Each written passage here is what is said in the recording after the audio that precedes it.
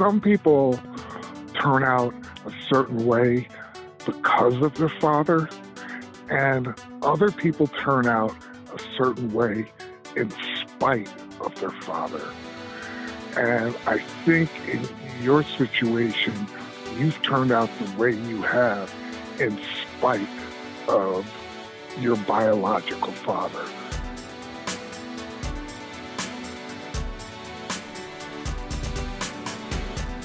You are listening to episode 4 of Complicated Fatherhood, an 8-episode podcast docuseries exploring how my own journey through fatherhood has been affected by the father that I never knew. I'm your host, Ryan Grecker, and if this is your first time listening to this podcast, well, thank you, but I need you to stop and go back and start with episode 1. I don't want you to miss a thing. And at the end of the episode, if you like what you hear, head over to Apple Podcasts and give us a 5-star rating. These ratings help others find this podcast, which for an independent podcaster like myself is pretty beneficial. Regardless, I am honored that you stopped by, so thank you. Now, let's get into it.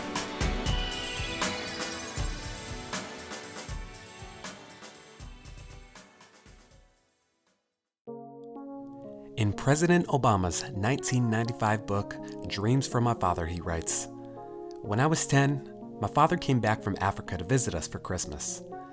After a week of my father in the flesh, I decided that I preferred his more distant image, an image I could alter on a whim or ignore when convenient. If my father hadn't exactly disappointed me, he remained something unknown, something volatile and vaguely threatening. President Obama has always resonated with me. For starters, we're both biracial, half black, half white. We were raised by white single mothers and grew incredibly close to our maternal grandparents, even living with them for a time in our lives. We both struggled with our own blackness in a white world, and we both had charismatic black fathers who left when we were 2. I was an early supporter of then Senator Barack Obama's campaign for president. In November of 2006, I did a presentation in my speech class on why Barack Obama should be our next president. At the time, next to no one in my class knew who he was. And while all my reasons pointed back to policy, all I really wanted to say was, I think Barack Obama should be the next president of the United States because he's black, just like me. While the differences between our colleges and places of employment are vast, we do have one more similarity between us. We're both raising 2 beautiful daughters, while our own fatherhood continues to be shaped by our father's absence. There is no greater joy than being in your children's lives. I couldn't agree more, Mr. President. So what would reconnecting look like?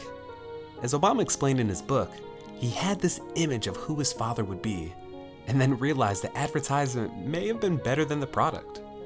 I mean, we've all been there, getting hyped up over the trailer, planning your future after taking a look at the job description, planning the wedding after a few looks at the photos on their profile.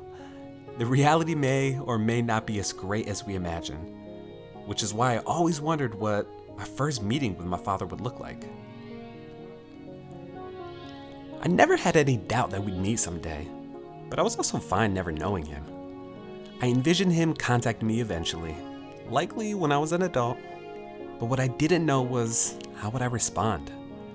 Would I go the revenge route and try to inflict as much pain on him as he did to me and my mom?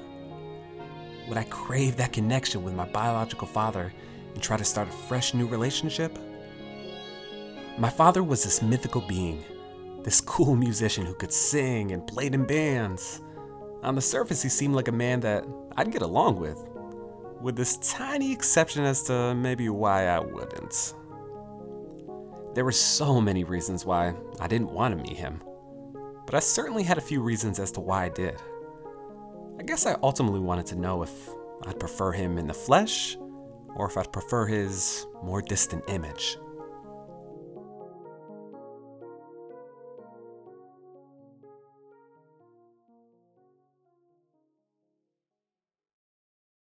Let's set the scene.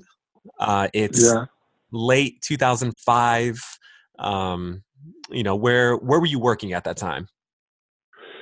If I yes, yeah.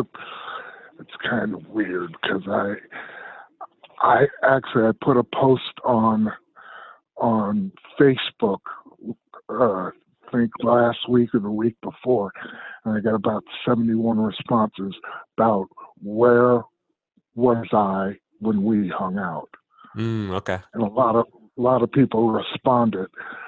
So that's kind of how I'm trying to put this all together in my head. Okay. But 2005, I think. How old was I? How old was I in 2005? So I was like 40, 47. Does Okay. that sound right? Yeah, sounds right. Okay. So I was doing the club stuff at that time. I Mm-hmm. think we had moved. Me and we'd gotten married, Mm-hmm. You and Ann? and yeah, and I was doing club promoting stuff.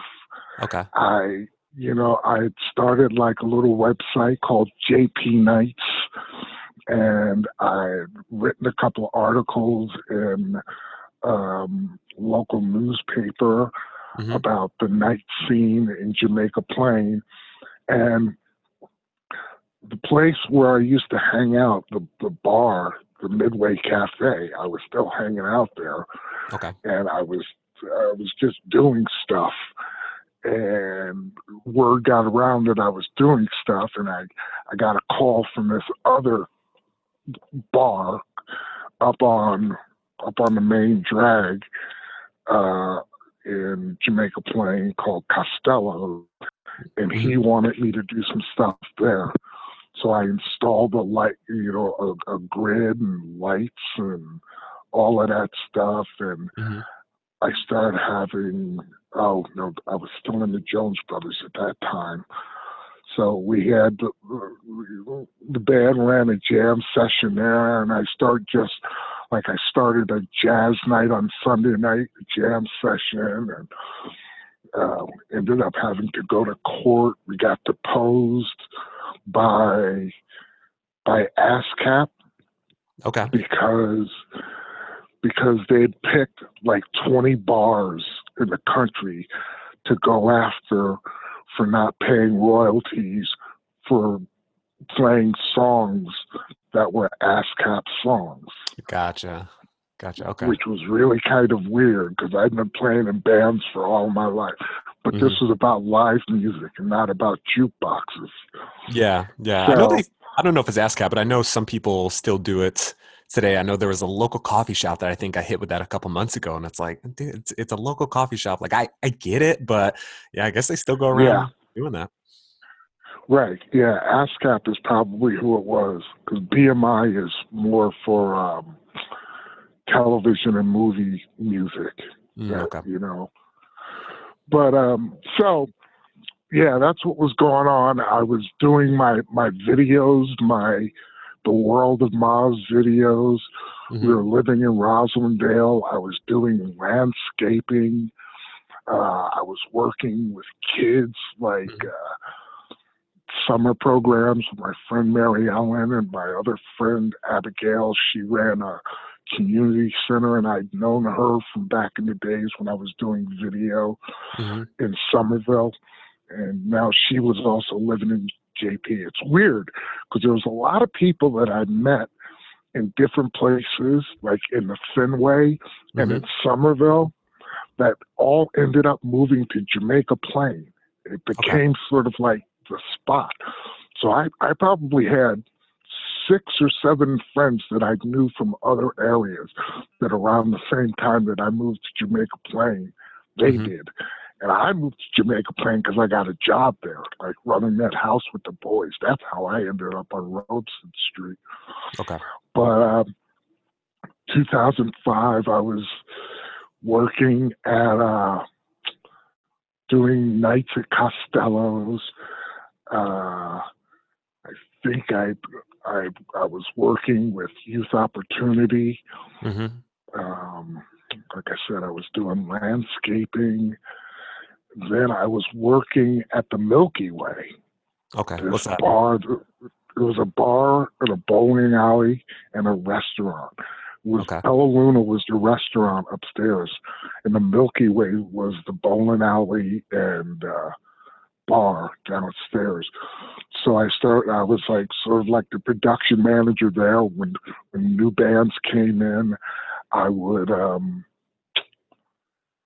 make sure they got all the shit they needed and Hmm. got paid at the end of the night and all of that stuff. Hmm. And I stood at the door and blah blah blah. So, and then one day I was just online because I was spending a lot of time doing that World of Mars thing, Hmm. and I just typed in Ryan Rucker. Then a couple of them came up. Then I think something about Fitzy. Yeah, yeah. Uh-huh. What was that? So, at the time, so 2005, I was 19, and around the Right. same time, I was hoping to pursue a music career myself. So, I had aspirations of kind of creating my own entertainment label, and Fitzy Entertainment was I guess was the name of what I wanted to call it, which sounds so Oh, cool. and now. So, Yeah. yeah, so that was Fitzy. That was me. That's how I think I knew it was you, like you, because there was a couple of Ryan Ruckers, Hmm. but I was like, wow, Fitzy. All right, so that's his middle name. Right, right. That's cool. That must be my Ryan. And then I went and I listened to a couple of your songs, Hmm. and I thought they were poppy and cool. And it wasn't anything outstanding, but it was cool and funky. And some of your songs were. What do I remember? This one song, a woman's name, a Spanish woman's name. Oh, Miss Marquez. Yeah, What? it was Miss Marquez. It was Right, right. yeah. Oh man, this is so wild. Yeah, at the time there was a woman named Vanessa Marquez who was signed to Star Trek, which was Pharrell Williams' label, and she had this song called "Good Girl" that was like really good. She was also that Justin Timberlake song. Oh, I'm blanking on the name. I'll have to look it up. There's a Justin Timberlake song that got like really popular, and she was like singing the background vocals on it. So anyway, long story short, she was just somebody that me and my friend EJ that we had just kind of taken a liking to at 18. So him and I were Right, living right, together right. at the time, and he was rapping, I was singing, and yeah, we just decided to come up with a song called Miss Marquez, and we wrote it, recorded it, put it on MySpace, and yeah, I remember she actually I think her manager had found it, and then she had sent a message, was like, "Thank you so much," like she loved it, and for me and EJ, it was like the coolest thing ever because like here was somebody who was like popular and was signed to Pharrell's label, and at the end, Pharrell was like everything to me. And I was like, oh man, maybe if she puts in a good word for Pharrell, like maybe one day we'll get to me. Obviously, it never happened, but yeah, so that was Oh, Miss see, Marquez. well, that was the other thing. I remember thinking, wow, some of this stuff sounds like Pharrell. Pharrell, I mean, that's very kind of you to say. As you said, it wasn't outstanding at the time, but yeah, Pharrell was definitely a huge influence for me. Yeah, just like, yeah, I love Pharrell. Rock Your Body, that was a song by Justin Timberlake. I had to look it up. So yeah, Rock Your Body, Justin Timberlake Oh, song. right. Yeah, and she was uh Gun, the girl gun, vocal. gun, Yeah. gun, gun, gun. Right. Uh-huh. So that was it. But yeah, that was Miss Marquez, and those were some of the songs. And yeah, that was 2005. And it's funny. So obviously, you had found me on MySpace, which in 2020 sounds so funny to say, Right. but Right. initially. When you said MySpace, I'm like, oh yeah, I forgot about MySpace. Yeah. Yeah. So, Yeah. with that, so you had found it, and you told me your thoughts, but what was that next step for you? I think I emailed you, or texted you or something, but I Hmm. remember writing something like, hey, this is me. I'm in Boston. If you want to talk to me, that would be cool. If you don't, I can understand it. You know. Mm-hmm. And then I think after about a week or so, you responded. Um, I forgot how we got to the point where we were talking on the phone. Well, I don't. I remember it like pretty vividly, so it'll be funny because this is kind of the first opportunity that we'll have to kind of compare notes, if you will. Oh, Um, yeah. yeah, because I remember.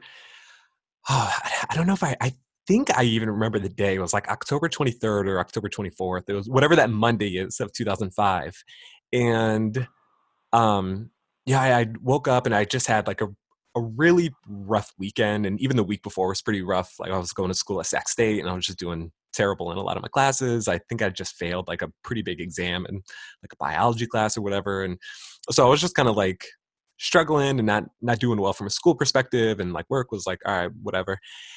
And then that Monday morning, I like got up, saw the We, messages. you were you were coaching kids at that time too, right? Yeah, I was coaching track and field. Right. So I was doing that and just had like a lot of things going on. But yeah, so that Monday morning, I get up, check the messages, and I saw a message from an account named Maz, and being on MySpace and having a music account, I got random messages from random people all the time. But then when I clicked it, it was like I forget verbatim what it said, but it was like, "Oh my God, I can't believe I found you! Like, this is Maurice, your dad." It wasn't a long message, but I was just like, Right. oh my God, like my biological dad just found me on MySpace. Like Right. that is crazy. And like, so I responded, I think it was certainly that day. And Really. yeah, it was like maybe within 2 hours because I definitely had to sit on it because, here I Oh, am, okay. 19, like, whoa, this is heavy. And like I said, just I was going through a lot just personally. Right. And, Right. so I responded, and your response was like, oh, like, no, I totally understand. Cause I think I'd said something to the effect of like, yeah, this is pretty heavy. Like, Right. Right. and you were like, oh, like, I totally understand. But then what did happen is that like that week was just like incredibly overwhelming because obviously told my mom.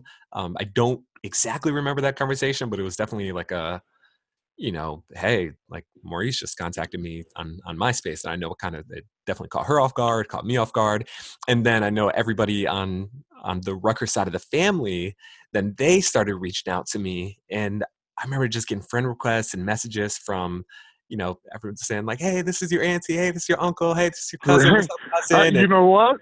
Real quick, I was just talking to Marcia about that the other day mm-hmm, because Marcia comes over and like she borrows my car sometime during the day mm-hmm, because it's just sitting there. I'm like, well, mm-hmm. why don't you borrow it? It's parked right outside your house. Yeah.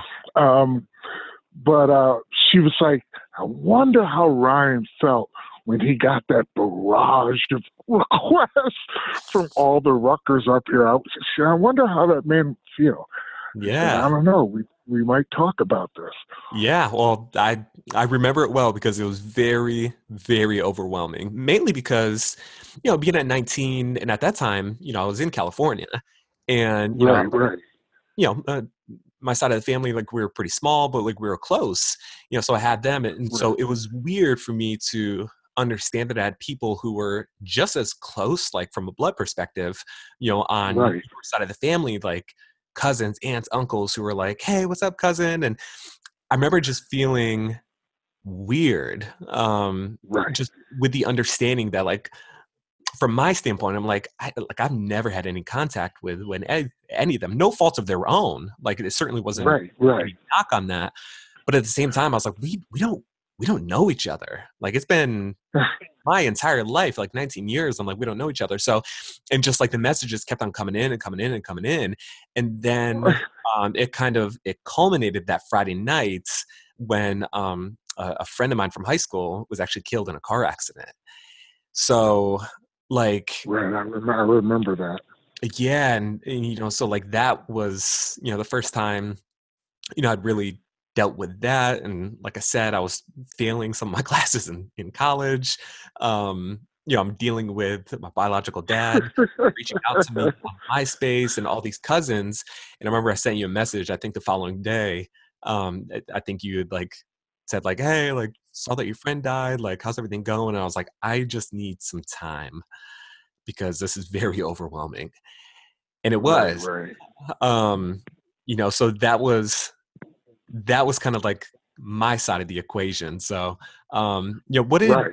you envision our reconnecting would look like? Because I would imagine nobody would ever think in a million years that we would reconnect over over MySpace, which is, again, very funny to say in 2020. Right. Well, here's the thing. All of that contact from your cousins and all of that, I didn't really even realize that was going on. Mm-hmm. Because, like, I was in Boston, and I had contact with family members, but it wasn't like, like even to this day, I have nephews and nieces that I've never met, or if I've met them, I don't remember them because there's so many of them, and I've met them maybe once, and they'll remember me. It's like, hey, I'll call you. I'm like, hi, who? Yeah, because there's so freaking many of them. Mm-hmm. Like, I think when my mother died, she had something like 45 grandchildren, Mm-hmm. and that was like 2005. Mm-hmm. And it's like, since then, there's been so many more people added to this family. And it's like, and now that I'm old, it seems like people are growing really quickly. Mm-hmm. Like some kid I met when he was like 5, sitting in the back seat of my car. I see him now, and I don't, it's 4 years later. I mean, it doesn't feel like 4 years later, but he's 9 now, and he's giant. He's like, is this the same kid?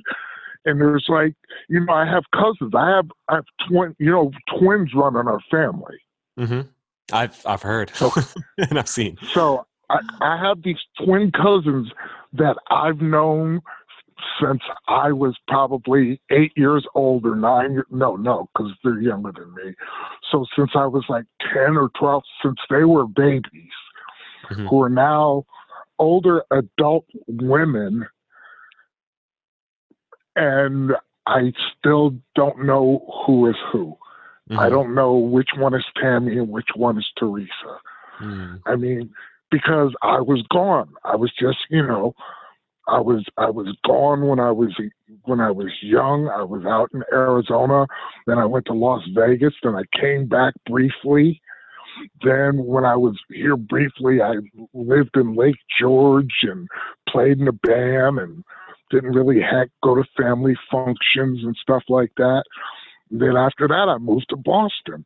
Mm-hmm. So I've spent my entire life away from my family. And it's not until now, in my, coming back here in my late 50s, Mm-hmm. that I'm really connecting with family in the way you should be with family. Yeah. No, it definitely makes sense. And now, after we got in contact, I don't remember our first phone conversation, but I do know that at some point we exchanged, phone numbers. I don't know if it was maybe around like Christmas time or maybe like in early 2006. But do you remember our first phone conversation? No, I think we talked a little bit about music. Mm-hmm. It was, I mean, I might have remembered hoping that I would impress you on certain levels. Mm-hmm. Really, all I had to go on was my music and your music. Mm-hmm. And beyond that, I don't think we that first time we talked about anything real. Yeah. I mean, I like, until, to tell you the truth, the times we talked, it wasn't until the time we met in Lake George that I thought we had a real conversation. Mm-hmm. You know, even in getting there and the conversations of, we're going to meet, and this is where we're going to meet. And, you know, Mm-hmm. I still didn't really understand my full impact until I said to you I was going to come over to the ice cream place where you were working. Yeah. And you said no, you probably shouldn't. I was like, wow, okay. Now I really get it. I really get it, you know. Well, yeah, for sure. You know, and that was always interesting for me because, you know, from my perspective, you know, it's like at that time, being 19 or, you know, at 20, like at that point, I didn't have any like bitter feelings, you know, per se. You know, it was Right, more, you know, it was kind of more like the understanding that, you know, if you weren't involved at like such a young age, you know, in leaving and just like not being around for like basketball games, baseball games. And, you know, obviously we moved from New York to California when I was 14. And, you know, so all of my recorded memory in terms of a life you know, was without you. And, right, you know, so being 20, like I was in a really good position. You know, like my mom was phenomenal for all those years. You know, my stepdad was phenomenal. You know, so there was certainly a part of me that was like, well, like these people have been here, and like, no knock on you, but you weren't. So, and right. I also remember, you know, that particular time, you know, in 2007, it was summer of 2007, you know, I was working in Lake George. Pretty much everybody on, you know, in our family has worked a summer in Lake George, from my grandpa back in like the 40s, my uncle Right, Gil back right. in the 30s, 40s, you know, so it was just kind of like a family thing that everyone did. And at this point, summer 2007, I didn't have a lot going on. So I was like, oh, like my uncle he was running a restaurant / ice cream parlor back in Lake George. I was like, oh, I'll go back there for the summer, hang out with my friends. One of my buddies, Tony, like I got him a job there, and we just got to work together, hang out on the lake like all summer. This was like a dream. And I remember you saying like, you know, hey, like, yeah, I'm going to come in and check you out. And, you know, I was working for my Uncle Mike, and, you know, my Uncle Mike is somebody that's, my understanding is that the two of you did not get along. Um, Right, right. you know, so it would have been a really awkward, I think, for everybody involved, from I think the three of us to customers to my coworkers. You know, it's just one Right, of those right, things like, right, right. Oh yeah, yeah, no, that's what I'm saying. I got it. I got yeah, it. yeah, That's like I said to myself, oh, he's working for Mike, and Mike might be there, and Mike never liked me from word go. I mean, that was just it. Like, I don't ever think we ever had. I don't ever remember having a conversation with him. hmm, My only contact with him was him coming screaming at my house in the middle of the night. That was really the only time I can tell you that I even heard his voice. yeah. And you know, and what was really interesting is that like throughout that entire time. So you know, obviously it's the summer, and my mom had knew that, you know, we would chat, you know, every so often. And then, you know, you had brought up the idea of certainly coming to Lake George and bringing Anne, and, you know, Right. wanting to meet. So, you know, what was your thought process in terms of reaching out and saying like, hey, like I'd love to meet? Well, it's like I had, when was it? A few years before, I was I was gonna try to meet you. Like, there was a couple times throughout, you know, every few years I'd say, I wonder, could I meet with Ryan? Hmm. And the one time is when we were playing at the Glens Falls Blues Festival. Hmm. And I tried, because I didn't know that you guys had moved to California until I called her old job at, she works as for social worker, right? Mm-hmm. Yeah. So I remember calling there trying to find her. And although a woman, she probably shouldn't have told me this, but she says, "Oh no, she moved to California." I'm like, "Really?" So yeah, a few years ago. I'm like, "Oh, okay, thank you." This was after I had talked to John, is your other uncle, right? Yeah.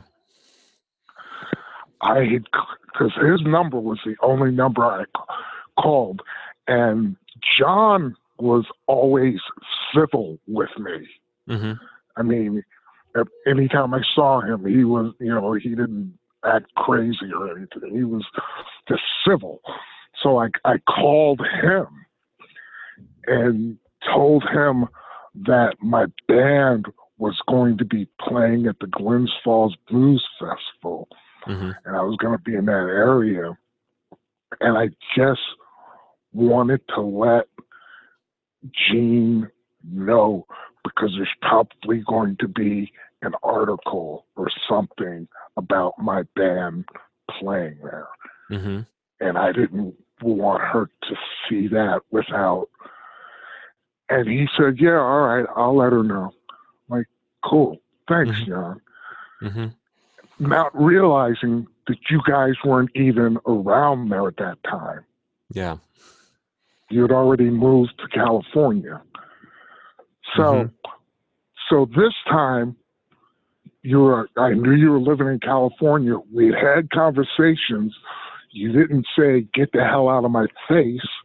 And you said you were going to be in Lake George for whatever amount of time. Yeah. I was like, wow, this might be an opportunity to go back and maybe fix something. I'm not going to expect you to, come up and hug me and say, "Thank God you're here," and blah, blah, blah. But, I was under the impression that it would be like, oh, here's this old, interesting black guy that I really have no recollection of being with, but he's cool, and I'll like him for that, for just being who he is right now. That's kind of what I was hoping would happen. Yeah. And then when we were talking, and you got that look on your face at one point, and you said to me, "How could you?" Like, how could you just leave? And I remember thinking, wow, this is weird. Do I talk to him now about really how I felt, or do I just want to talk to him about the situation itself? And I figured if, I didn't want to really get too deeply into how I felt about anything, although maybe I should, but I figured, here's a 20-year-old guy talking to like a 50-year-old guy. And if the situation was reversed, I personally wouldn't want a whole lot of details. So, yeah. So I tried to say, I just didn't feel comfortable. I didn't feel safe. I didn't feel, like this was the right situation. And I knew if I wasn't there, that Gene's family would kick in and do the right thing by her and by you. Not, not in spite of me or because of me. It's just like what their relationship is with their daughter and their sister. And, that's kind of where I left it, Yeah. Yeah. And it's funny because everything you said about that conversation, totally makes sense. Like I vividly remember that meeting. I remember you telling me you were coming to Lake George. I remember telling my mom, like, hey, I'm going to meet up with Maurice. I remember telling my Uncle Mike, and around that time, obviously, you told me about like the situations with my Uncle Mike, and he had told me some stories from his side of the table too, in terms of Yeah. some issues that the two of you had, including a confrontation at my grandparents' restaurants that we certainly don't need to dig into now, decades later. What? Wait, hold on. Wait, a confrontation at your grandparents' restaurant? Yeah, he had mentioned that the two of you did not see eye to eye, did not care for each other, and he had brought up there was a confrontation between the two of you, at the restaurants. I really don't have any more details. I think he was trying to be respectful as well in terms of maybe some of the details, but You know what, Ryan? I'm going to tell you something. mm-hmm. That is total fiction. Because I was in your grandparents' restaurant one time, and Mm-hmm. it was a Wednesday night, the night I met your mother. That was the first and last time I had ever walked into that building. Mm-hmm. I've never had a drink there. I've never had a meal there. I've never talked to anyone there. I have no idea what he's talking about. Yeah. Well, no idea. Regardless, whatever it was, I mean, it definitely didn't have Yeah. any bearing on who I was at 20, and even right now, Right. like, it doesn't have any bearing on it. But all that being said, he was, I think everybody was nervous about me meeting with you, and not for like any physical reason, but just kind of like what is about to happen, because that's not something that's, they'd ever dealt with. Nobody would expect to deal with. And I remember I wasn't like, I was a little nervous. I wasn't like too nervous, but it was kind of weird because up until that point, we had been talking for about a year and a half, and like you had said, Right.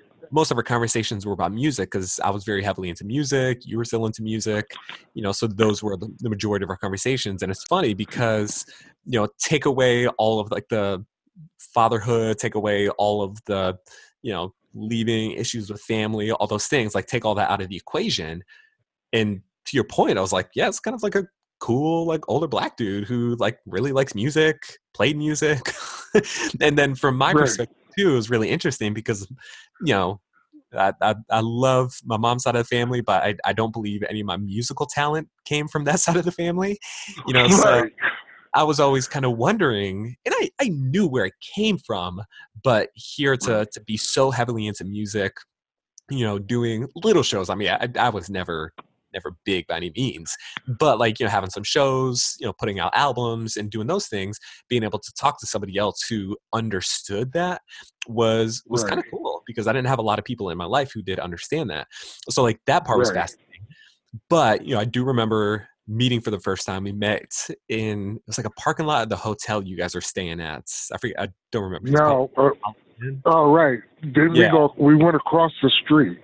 Well, yeah. So we met there. It was like at the beginning of the Lake George Strip, like right before the Strip, and then we went down to what's the name of that restaurant? It was on the Strip. It was close to Lake George Schools on Canada Street. It was actually right next to where I was working at the time, and so that's where we met for lunch. It was like a beautiful day. Anne was there. Anne was very kind, very sweet. Yeah. And throughout the conversation, I think for the first probably like 45 minutes, again, it was just a lot of chit chat and, all that stuff and very surface level type interaction. And then I do remember kind of asking the question, like, what happened? No, what happened was Anne got up and went to the bathroom, and you asked the question while she wasn't there. Mm-hmm. And she came back in the middle of me trying to answer you. Well, yes. That's what I remember. Okay, that makes sense because, what I remember when Anne came. I don't remember that specific detail. I'm sure it's the case. Right. But I remember when she came back, and again, very well intentioned, but she was like, like Maurice was going through things at the end, this and that, and I remember I remember feeling like she was answering for you, and I did too. Yeah, I turned to her, hopefully respectfully, because I didn't want to disrespect her or you or anybody. But I remember saying, like, and I appreciate what you're trying to do, but this is not your conversation. And from that moment on, she was silent. And Right, right. you would explain, a lot of different things. Um, and from my perspective, again, it was really interesting because my family was everything to me. Like me and my grandparents, both of them, we were like incredibly close. I'm very close to my Right. mom, very close to both my You uncles. I think you were driving their car. Yeah, it was. And so to hear, like some of the issues you were talking about, and I remember you had talked about race being like a big factor in terms of, how like the town it wasn't necessarily ready for that. I think you alluded to my family not being ready for it, which, hey, I wasn't there, so I'm not going to knock that. But Right, right. I do know them. And at the time, I remember I was coming out. I mean, I was 20 at the time, so take it with a grain of salt. But I remember my high school girlfriend, like after we were broken up, there was an element of that where I felt like kind of like race played a little bit of a part up until coincidentally, like right before we met up.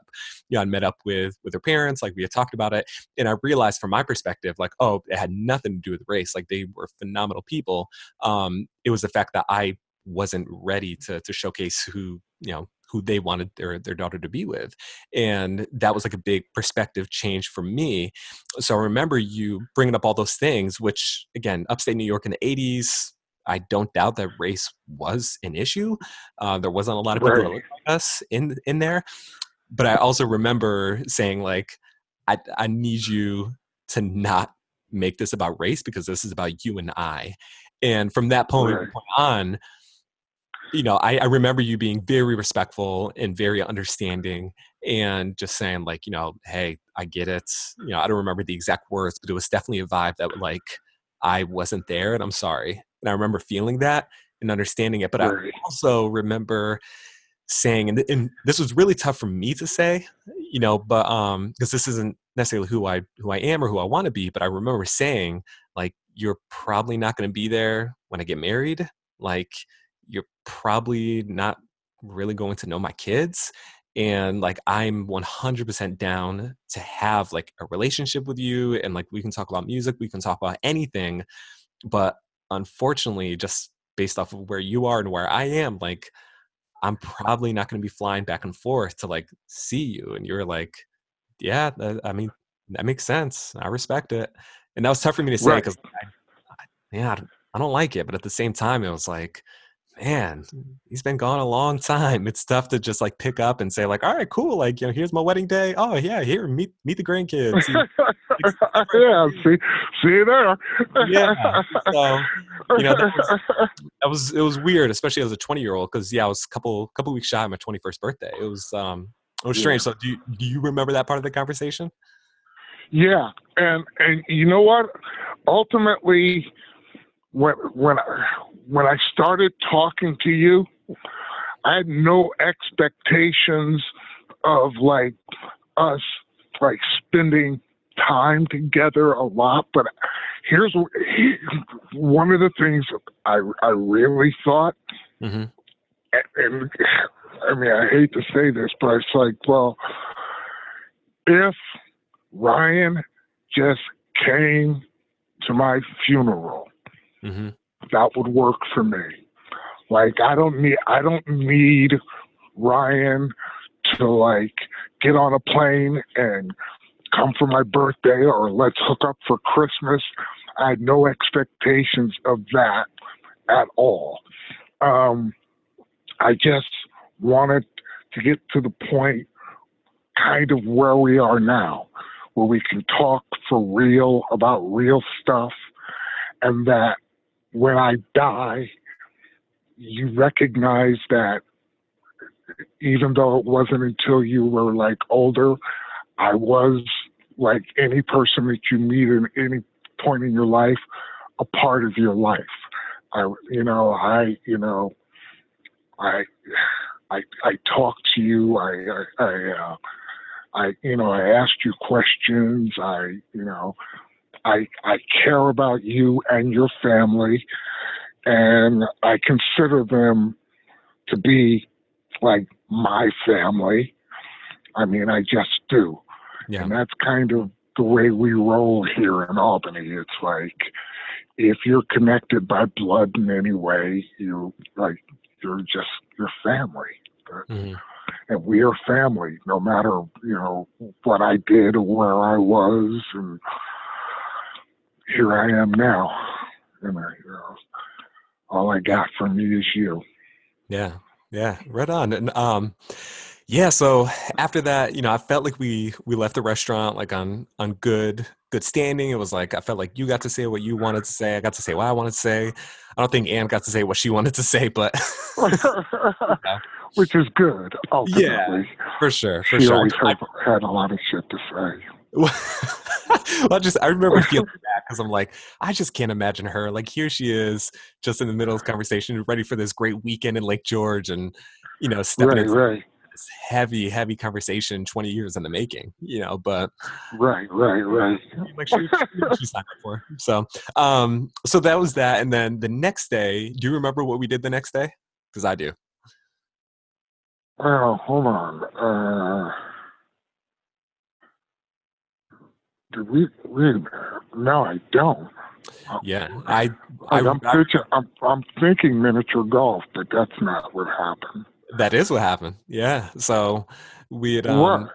I think you were leaving like that afternoon or like later that day or whatever. So you're like, hey, I'm going to be in Lake George for one more day. Could we get together tomorrow? Like maybe for some miniature golf. And I was like, oh yeah, let's play some miniature golf. So me, you, and Anne. Oh, that's weird. Yeah. Me, you, and Anne went to, was it Pirates Cove? I think was the name of it. Yeah, it was in Lake George. There's a Pirates Cove in every city in America. Yeah, I think that was it. So we went there and played 18 rounds, and we chatted, hung out, and stuff like that. But the part that I so vividly remember, and it's like kind of embarrassing that I remember it this well, is that we played, and then at the very end, we were tallying up the score, and I remember Anne was tallying it up, and it was like, with she took third place out of the three of us, and she was like, and in second place with a score of, I think it was like, I don't know, 54. Yeah. And like it was like the longest pause because like there was such a part of me. It's so weird. Like I'm a little competitive. I didn't think I'd be like this, but I was like, I swear to God, if he beats me in this, like I'm gonna be so pissed. And she's like, with a score of 54. Ryan, and that means that Maurice wins. And you had like a 50. You beat me by one stroke. And I just remember, instead of being like, oh, I got you, you were like, oh. And I was kind of like, And Anne was like, all right. So it was just like a really, really awkward moment because like here we are after all these 20 years and you beat me by a stroke in mini golf. And it was just like such just like monumental moment that to this day when I play mini golf, I always think of that moment. I was like, that's so funny. Stroke. God. But yeah, so that was that. And I think one of the reasons that sticks with me so much is that like this is obviously in 2007. And while we've talked, since then, that's the last time that we've seen each other. Yeah, right. And I also remember, I think the owner of the Pirates Cove was my old football coach, and my old football coach, like in Queensbury, everybody knew everybody knew everyone's backstory. And I remember as you guys were leaving, I saw him, and I hadn't seen him in, I don't know, 8 years or so because I'd lived in California. Right. And he was like, oh, hey, Ryan. I was like, oh, hey, this is Maurice, my biological dad. And I remember him, the look on his face, maybe I'm thinking too much into it, but the look on his face was like, whoa, wait a minute. Because I know he was my football coach and he knew that, you weren't around when I was a kid and when he knew me. So I just remember the look on his face was like, whoa. And that kind of like led me to believe, I was like, yeah, I guess this is a pretty big moment. It's weird. But then you and Anne took off, and a couple weeks later I was back in California, and that was that. One stroke.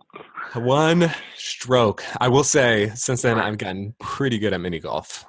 But Oh, really? yeah.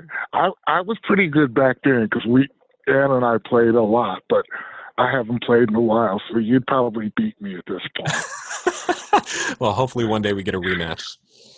Yeah, exactly. All right, so Okay. so now it's 2007. You're back in Boston. I'm back in California. So what's next for you and Anne? Post 2007. Uh, I was basically, I thought life was good, and I thought everything was going fine, and we were moving along, and I was doing my different gigs, and so on and so forth. And then I think it was the next year I went in for my knee surgery. Mm-hmm. That's when I was working at the after school program, and I think I had already started working at Home Depot, Mm. or maybe not. I don't really remember. But I was working at the ward after school, which was kind of a trip because it was like basically in Newton, Massachusetts. And Newton is sort of like a rich, kind of Jewish area. That's all I could say. Or a rich Jewish town. Like I remember playing, walking to these kids at a table, and this one kid was looking like he was ready to cry, and I was like, "Well, what are you guys talking about?" And the girl sitting next to him says, "Well, they're making fun of him because his family lives in an apartment." Oh, wow. Yeah. So everybody has big houses, like mini mansions, and there's a lot of money, and there's, I ended up, to tell you the truth, after I had my knee surgery and came back, I was quieter. I wasn't as outgoing. And I remember one of the kids, this little girl came up to me and says, "You're not as funny as you used to be." I'm like, "Yeah." Yeah, I know what you mean. I just can't find it in me. I kind of felt a bit like a zombie, but I was doing my stuff, but I would, I'd be sitting in the after school program, and there'd be a guest speaker, and I'd be sitting there, and I'd close my eyes and kind of nod for a second. And my boss, talked to me. She says, "You can't do that. We're working with these kids," and blah, blah, blah. And then I did it again, and she fired me that day. Oh, I wow. was like, it broke my heart because I was doing, I was known as the guy who did the creative projects with the kids. I do all kinds of stuff, and I always build a sound system for the big play that we did every year. I'd go hang the microphones and run the sound and do all of that stuff. And so I was into this job. Mm-hmm. But after my surgery, I was just sort of I became sort of dull. And I got fired from there.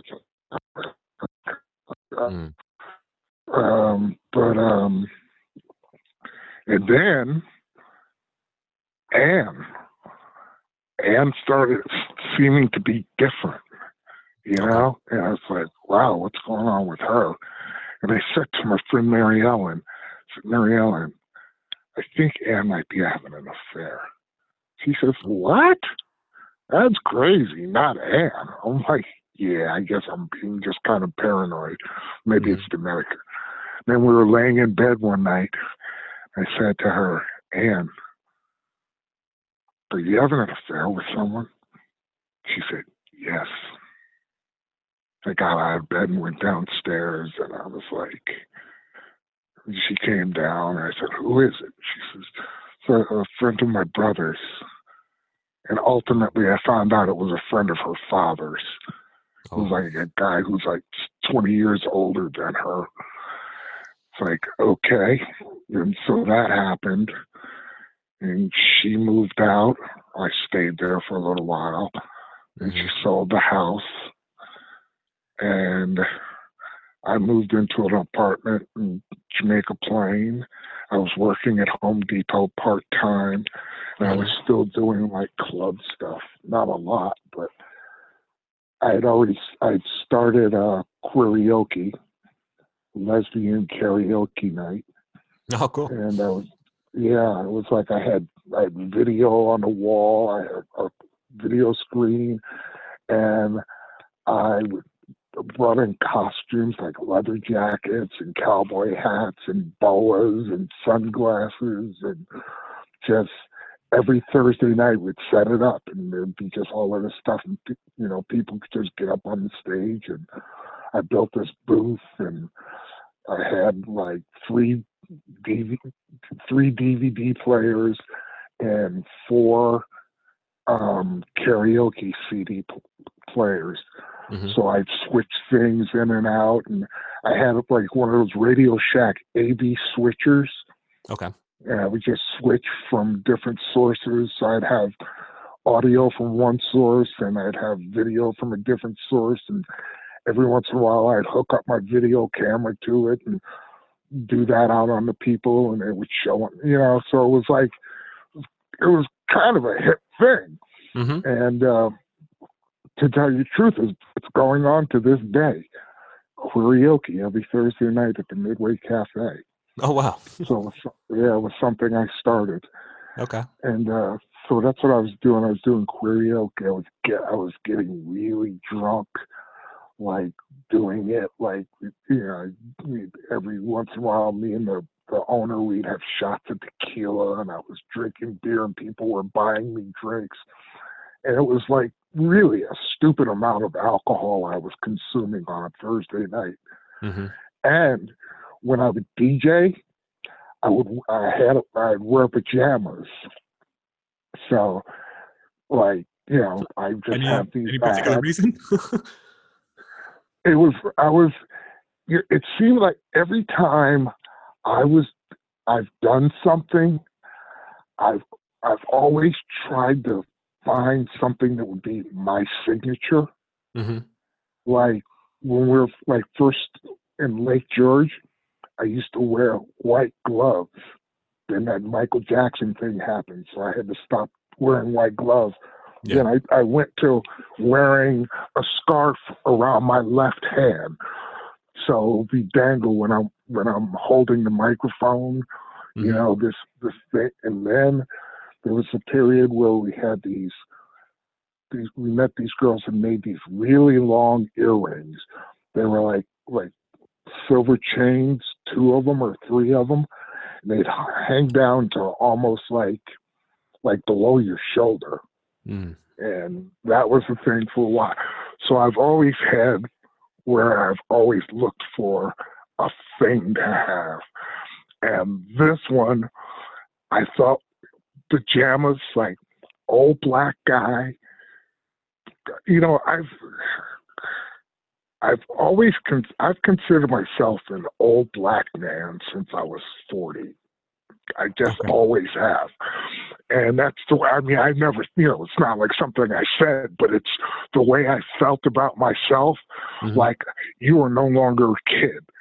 Like, I got this theory on childhood and adulthood that you spend 21 of your years as a child.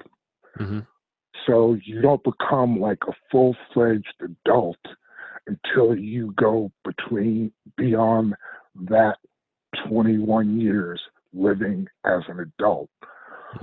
So you don't feel like an adult until you're like 42. Like all the time between 22 and 42, you're trying to catch up with your childhood. You're trying to catch up and run away from your childhood. I've always thought, some version of that. Mm-hmm. So, so I felt doing this karaoke thing, being like an old black man in a room full of lesbians, I should try to have no impression that I'm trying to impress them physically with any kind of outfit I might wear or anything like that. So I'm just like, I'm just a guy in some pajamas DJing here. That's why. I mean, I had about like 6 or 7 different pair of pajamas. I don't know what's happened to them, but yeah. So I was the DJ in the PJs. Okay. And that's where I mean, it was actually the lesbians that came up with the name Maz. They're the ones that started calling me Maz. And that's how, my band was Maz. Mm-hmm. So that's where that came from. And then so when Anne left and I moved, I was talking to a friend of mine who lived in Vermont who had just gotten divorced from his wife. Mm-hmm. And I had also just started this new band, the Jones Road Project. Okay. And we were starting to play a little, but I said, I'm not going to stick around Jamaica Plain anymore. I'm not going to, I'm going to leave this state. Mm-hmm. So Eric said, come up, be my wingman. Come hang out with me, live with me. So I went there to Vermont. Where in Vermont was it? And we got water, it's where Ben and Jerry's is. Oh, okay. But I didn't stay there that long with him. I had another friend who lived in Stowe because Eric kind of bailed on me and bought another house. And there was like no room for me because he had 3 kids that were spending, between his house and his wife's house. And so I moved in with my friend Dave in Stowe, and I was working at Home Depot in Williston, and I was working also at a bar on the door called the Rusty Nail. Okay. In Stowe, and I was partying in Burlington on Halloween night.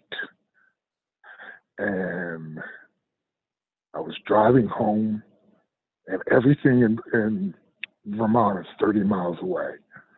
So driving back to Stowe,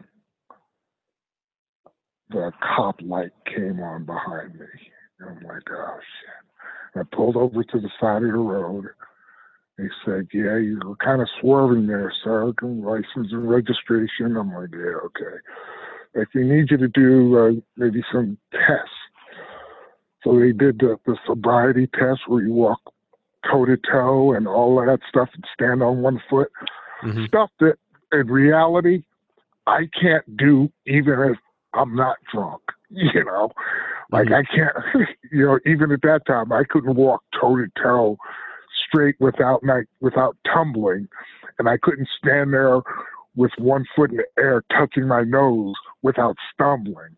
Like, I just can't do that physically. But I was drunk, and next morning, which oddly enough is my birthday, November 1st, I woke up in the floor of a shower at a halfway house because there was no room at the jail. So they brought me to this place in the middle of the night.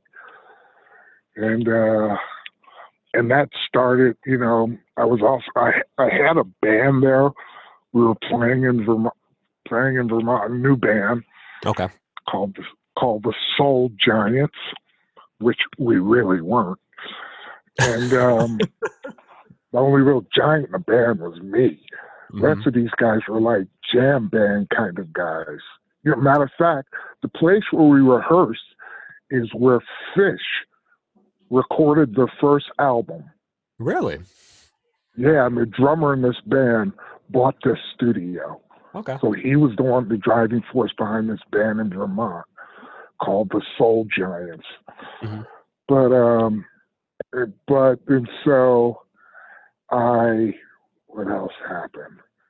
Oh, so I'd been only working part-time, and I'd just gotten a second job. So I was trying to catch up on my money, but I had been tardy on some bills. So what happened? We were playing at some place far out of town, up the side of a mountain. The other side of the mountain was closed because of snow. Okay. So we're playing at this bar, and I got there, and they said, "Oh, there's a phone call for you." I'm like, "Who the hell knows me?" Blah blah blah. It's the people who I have my car finance with. They're going to repossess my car. I'm like, "We're going to come pick it up tonight." I'm like, "Oh shit." It's like, yeah, all right, whatever. Mm-hmm. And so they came, picked up my truck. So the keyboard player gave me a ride home, and home from where we were playing, once again, 30 miles. Mm-hmm. So he gets me home. Next day, I say to Dave, man, I said, "Dave, I can't live here anymore. I don't have any money. I'm about to lose my driver's license." And they repossessed my truck. So I couldn't drive anyway, but I don't have anything to drive even if I could. So I got to get out of Vermont. Mm-hmm. So I called my brother Bill. Bill's the one that has a church. He's the preacher. I told you about him. He's the former drunk who became a preacher. Mm-hmm. I called Bill. I said, "Bill, I gotta get out of here. He said, "All right, well, let's see what we can do. Roger has the truck, so maybe he or Garland or somebody can come up and get you." Then I talked to him later that day. He said, "Yeah, Garland's going to come up and he's going to pick you up, so be ready." So I packed up all my stuff and put all my extra stuff up in the attic. Came back and got it later. Garland came up to Vermont, got me, drove me home. Bill arranged for me to live in a room, a giant room downstairs from Tony. Tony had a beauty parlor at that point. The room was downstairs next to the beauty parlor, and she and her family lived upstairs. Okay. So once again, I was still working for Home Depot.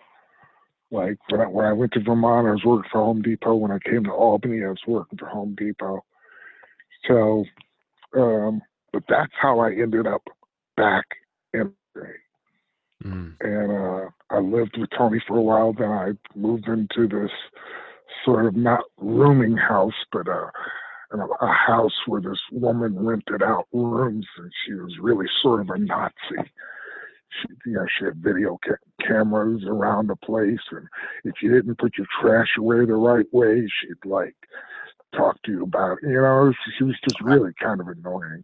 I never did get my security deposit back. But then I got approved to live in South Mall Towers. That's where Garland, Roger, and Tony and Marsha live, like senior citizens buildings. And